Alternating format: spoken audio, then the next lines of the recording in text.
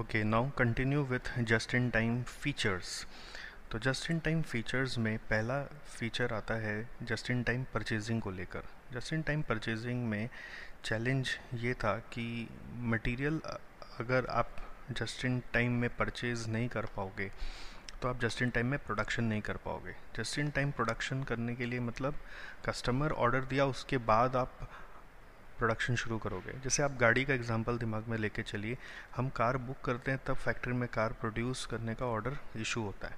तो हमारे बुकिंग करने के पहले से कोई डीलर एडवांस में परचेज करके रखा हो वो अलग बात है, स्टॉक करके रखा हो अलग बात है, बट आइडियली फैक्ट्रियों में कार प्रोडक्शन बुकिंग आने के बाद शुरू होती है।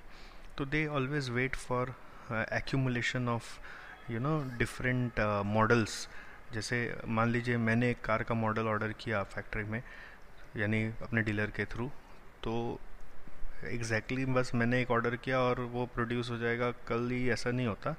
उनके ऑल ओवर इंडिया के नेटवर्क में जहाँ जहाँ से वो फैक्ट्री कनेक्टेड है मान लीजिए, वहाँ पे पूरा सबका बुकिंग एक्यूमुलेट होगा और फिर वो लोग शेड्यूलिंग करते हैं कि आज हम लोग ये वाली कलर की गाड़ियाँ और या ये वाले मॉडल की गाड़ियाँ बना देंगे। तो ऐसे करके वो लोग, जैसे मान लीजिए कि फैक्ट्री में, Hyundai की फैक्ट्री में i10 भी बन रहा है तो i20 भी बन रहा है, तो फिर और भी वरना भी बन रहा है फॉर एग्ज़ाम्पल। तो i10 आज अगर हमें बनाना है तो अभी ऑर्डर आया हुआ है, आज कुछ i10 का भी है और कुछ वरना का भी, कुछ एलेंट्रा का भी है, कुछ i20 का भी है। तो हम आज ही थोड़ी कोई i10 भी बना लेंगे, i20 भी बना लेंगे, आज ही एलेंट्रा भी बना लेंगे, ऐसा नहीं होगा। होता क्या है, ये ऑटोमेटेड आज का ज़माना हो गया है कि ये सारा ऑर्डर को हम लोग इकट्ठा कर लेते हैं सेंट्रलाइज लेवल पे, यानी एक फैक्ट्री लेवल पे डिफरेंट डीलर से क्या क्या ऑर्डर्स आ रहे हैं उसको इकट्ठा करेंगे। वो सारा इकट्ठा करके देखेंगे कि टोटल i10 का ऑर्डर हमारा जैसे ही मान लो 500 गाड़ी पहुंचेगा, उस दिन हम i10 का बैच रन करेंगे।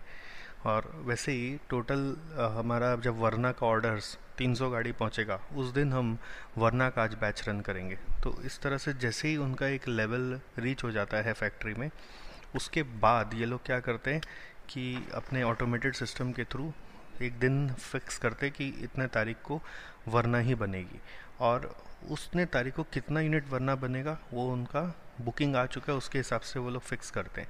और उसके बाद उस 300 वरना अगर बनाना है उस दिन, फॉर एग्ज़ाम्पल वरना कार का एक मॉडल है, तो आपको उसके लिए रॉ मटेरियल्स चाहिए।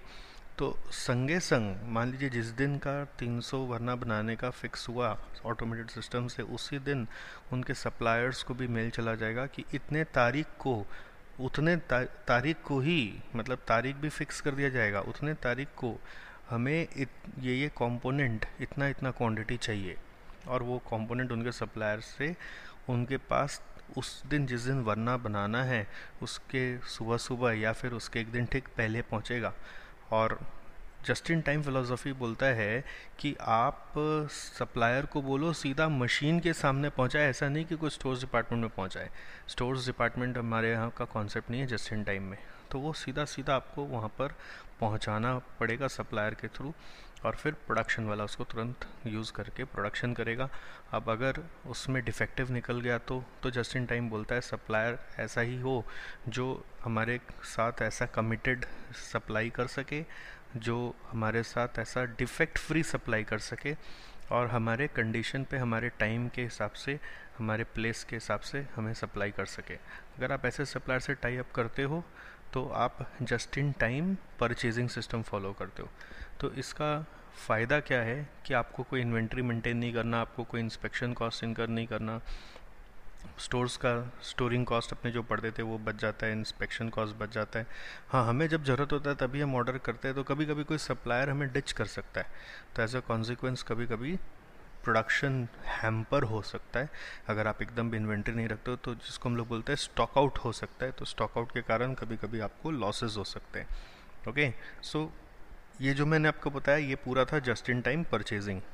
नेक्स्ट आता है जस्ट इन टाइम प्रोडक्शन।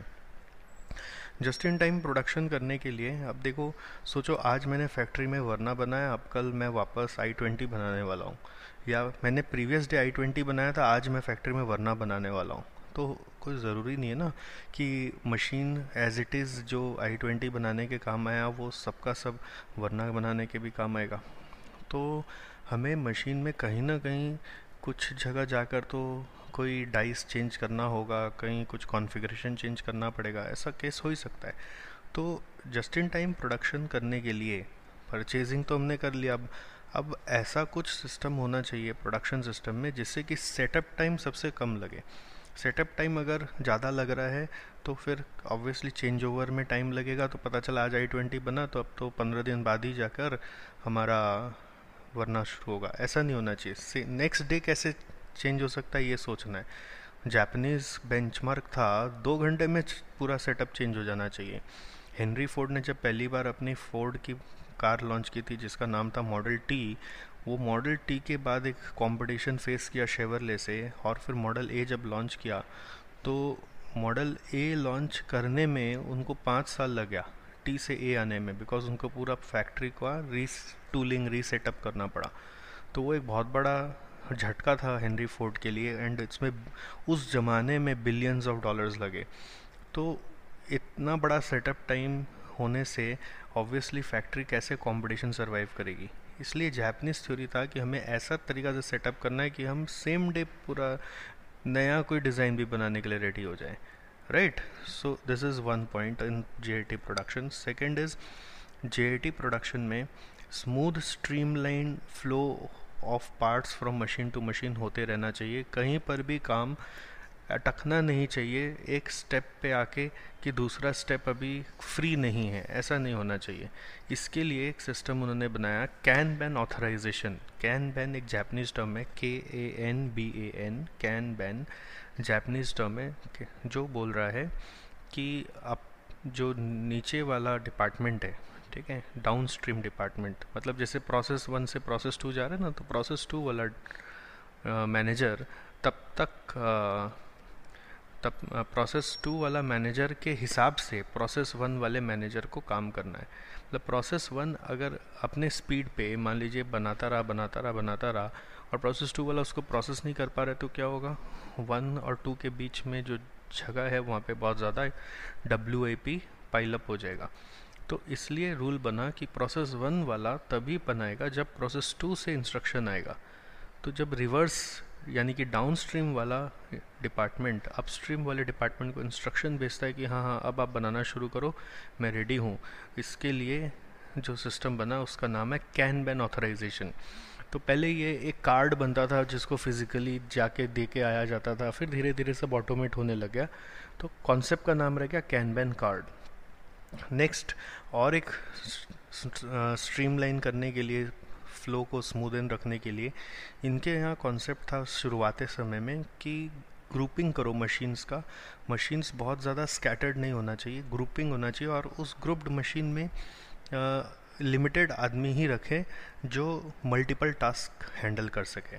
तो मल्टीपल टास्क हैंडल करने वाला लिमिटेड आदमी अगर रहता है तो एक आदमी अपना स्पीड जानता है, तो वो उसके हिसाब से ही फिर हर स्टेप में काम कर रहा होता है, तो बीच बीच में इन्वेंट्रियाँ कम बचती है।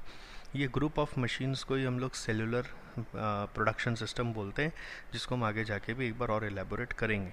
ओके, सो ग्रुपिंग करो, कैन बैन ऑथराइजेशन रखो, और मल्टी स्किल्ड एम्प्लॉयज़ रखो। एम्प्लॉयज़ अगेन ऐसा रखो जो खाली प्रोडक्शन ही नहीं, थोड़ा मेंटेनेंस भी जानता हो। अगर ऐसा होता है तो कभी कोई मशीन में प्रॉब्लम आती है तो तुरंत वर्कर्स भी मेंटेनेंस करके मशीन को चालू कर लेते हैं। जैसे एग्जांपल में सिंपल सी बात है कि आप ड्राइविंग सीख गए बट टायर पंचर हुआ तो टायर चेंज करना नहीं सीखे, तो कभी भी आपका ड्राइविंग में कोई बाधा आ ही सकता है। So every driver should know how to maintain how to do basic maintenance of the car. So that is only we are saying that every worker who are working should also know the basic maintenance of the machine so that work doesn't stop. तो work stop नहीं हो इसके लिए क्या क्या किया JIT production system में, setup time को सबसे कम किया, स्ट्रीमलाइंड फ्लो रखना है, उसके लिए कैन बैन ऑथराइजेशन रखा, मशीन को ग्रुपिंग किया, और वर्कर्स को मल्टी स्किल्ड रखा, उनको मेंटेनेंस का भी भार सौंपा, और कभी भी कोई काम अटक रहा हो तो ये भी इंस्ट्रक्शन दिया गया कि ऐसा नहीं कि आपका काम चल रहा है बट किसी और का अटक गया है, आगे किसी प्रोडक्शन लाइन में जाके किसी और का अटक गया है, तो उसको भी जाके मदद करना है। सबको ही जाके रुक जाइए और उसको मदद करिए और फिर आप आगे बढ़िए, जिससे कि आपका काम चल रहा है उससे मतलब नहीं, पूरा काम प्रॉपर चलते रहना चाहिए। Okay, so this is how just in time production system has come. Lastly just in time में एक और बात आती है, वो आती है काउंटिंग को लेकर, जो हम आगे आपके साथ पढ़ेंगे बैक फ्लश सिस्टम बोलकर। मैंने अभी आपको बेसिकली जीआईटी का पुल सिस्टम बताया, परचेज सिस्टम बताया, प्रोडक्शन सिस्टम बताया। परचेज सिस्टम में सप्लायर के साथ ऐसे रिलेशन रखो कि वो आपके टर्म्स पे आपको सप्लाई कर सके at your date, at your time, at your quality, at your price. Okay, but उसका अपना फ़ायदा भी है तो अपना उसका रिस्क भी है। रिस्क है कि स्टॉक आउट हो सकता है अगर सप्लायर अगर फेल कर गया तो, और फ़ायदा ये है कि स्टोरेज कॉस्ट नहीं लगता, इंस्पेक्शन कॉस्ट नहीं लगता।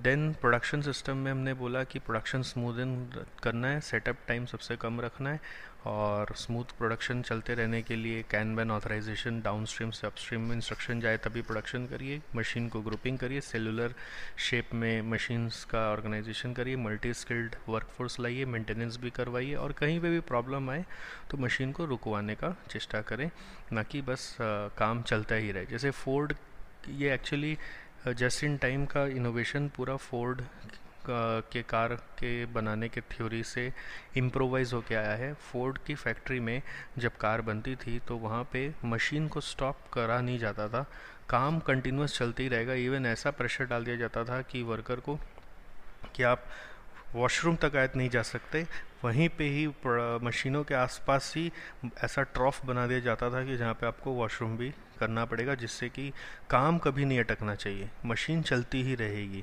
चाहे कुछ भी सिचुएशन आ जाए। तो वो अनड्यू प्रेशर भी क्रिएट करता था, क्वालिटी भी ख़राब होती थी, बट हाँ क्वांटिटी बहुत आता था उससे। तो इस चीज़ को जापानीज़ ने बदला कि नहीं, कहीं भी कभी भी प्रॉब्लम आएगा तो सबको स्टॉप करने का अधिकार है, और ह्यूमन ग्राउंड्स पे हम लोग चलेंगे, ना कि हम लोग हर आदमी को भी मशीन मान के चलेंगे। Okay, so this is just in time about. इसमें अभी मैं आपको अकाउंटिंग सिस्टम अगले ऑडियो में बताता हूँ।